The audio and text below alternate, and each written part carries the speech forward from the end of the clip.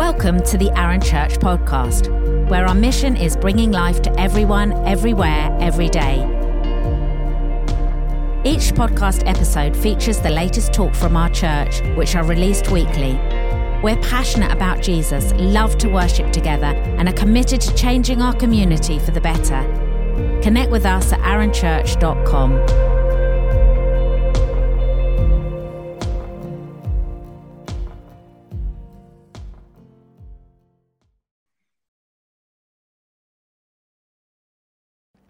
Hey church, so great to be able to connect with you. We are looking at our series at the moment, Review, looking at the life of Joseph.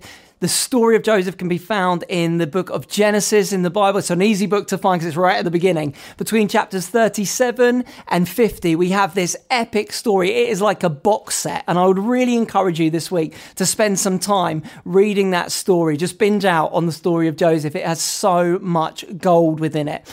But today, we're going to be looking at the subject of what have we been through and reviewing what we have been through. And I'm going to jump right in to the end of Joseph's story in Genesis chapter 50, and I'm going to read from verse 19. Bit of context here. Joseph's father Jacob has died, and his brothers now are terrified that Joseph is going to bring vengeance on them for the awful way that they have treated Joseph throughout his life. But this is what happens when they come to Joseph. In verse 19, he says, "Don't be afraid. Am I in the place of God? You intended to harm me, but God intended it for good." Say with me, God intended it for good. Now, you might feel really silly saying that in front of your family, sitting on your sofa, but just say it anyway. It feels good. God intended it for good, to accomplish what is now being done, the saving of many lives. So then, don't be afraid. I will provide for you and your children. And he reassured them and spoke kindly to them. Joseph stayed in Egypt along with all his father's family. He lived 110 years and saw the third generation of Ephraim's children. You know, the most important things in life come through a process. We love the initiation and we love the destination. There's so much excitement around those things. What we tend to not be so keen on is the process that takes us from A to B. And yet anything that is of any sense of worth takes process and goes through a season of hiddenness, whether that is a baby in the womb of its mother or seeds in the ground waiting to burst into life and flourish, or whether it's the caterpillar in a chrysalis that is going to burst out and become a beautiful butterfly. There is a process to everything that is of any value.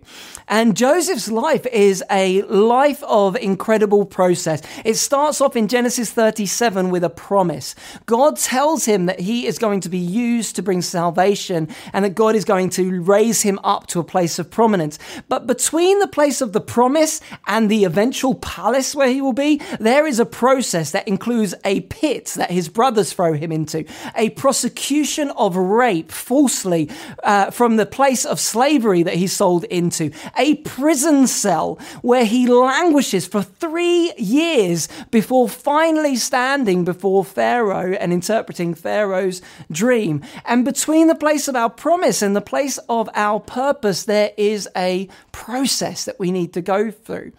You know, Joseph's story didn't even really start in Genesis chapter 37. It actually starts in Genesis chapter 1. The Bible says that God sees the earth and it is without form and it is void. And God speaks and says, "Let there be light." And light is slung into existence. And it says that God separates the light from the darkness and saw that it was good. That word good in Genesis chapter 1 verse 4 is the same word that Joseph uses in Genesis chapter 50 when he says God meant it for good. What was good? Well, the light was good. Absolutely. We'd all think that light is good, right? But God says that the light is good, but also that the darkness is good. And the absence of light and the fact that there is darkness does not mean that God is not right in the middle of some of those darkest, most difficult seasons that we go through. The world is still beginning to emerge from this global pandemic. And I don't know what you've been through. I don't know how difficult it may have been. You may have lost loved ones. You may have lost a job. You may have found yourself in places that you never thought that you would go through. It may have been dark, but I want to say to you that even in those dark moments, God is good. And this is what Joseph learns through the process. He learns that God was just as much with him when he was in the pit. God was just as much with him when he was in the prison. God was just as much with him in those moments as he was with him when he was in the palace. Romans 8:28 says, all things work to good for those that are called according to God's purpose. So often we aren't willing to go through the dark parts to get to the good part. So often we abort the mission and the plan that God has for our life because it just gets too difficult. And I just want to say to every teenager here listening to me, you may feel like your hormones are raging right now, and it might feel like things are going crazy, things are breaking out on your face, all kinds of different things going on. Hold on, because it will get better. Every marriage that might be struggling right now, or relationship where you feel like, I just can't get through the tension here. Hold on, because you will get to the good part. You have to embrace those difficult moments, the resistance to grow into your purpose. Purpose will reveal your why, but process will reveal how God will get you to that place. So church, as we step into this next season, as we pray and hope that we are emerging into what is next, may we embrace the process and may we step into the destiny that God has for us. Every talk that I've ever heard about Joseph always focuses on the first 30 to 40 years of his life.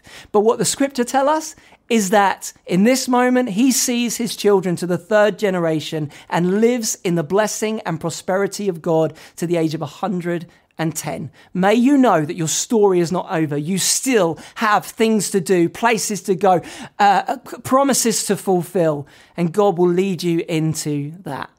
So as you step forward, may God bless you and may his face shine upon you.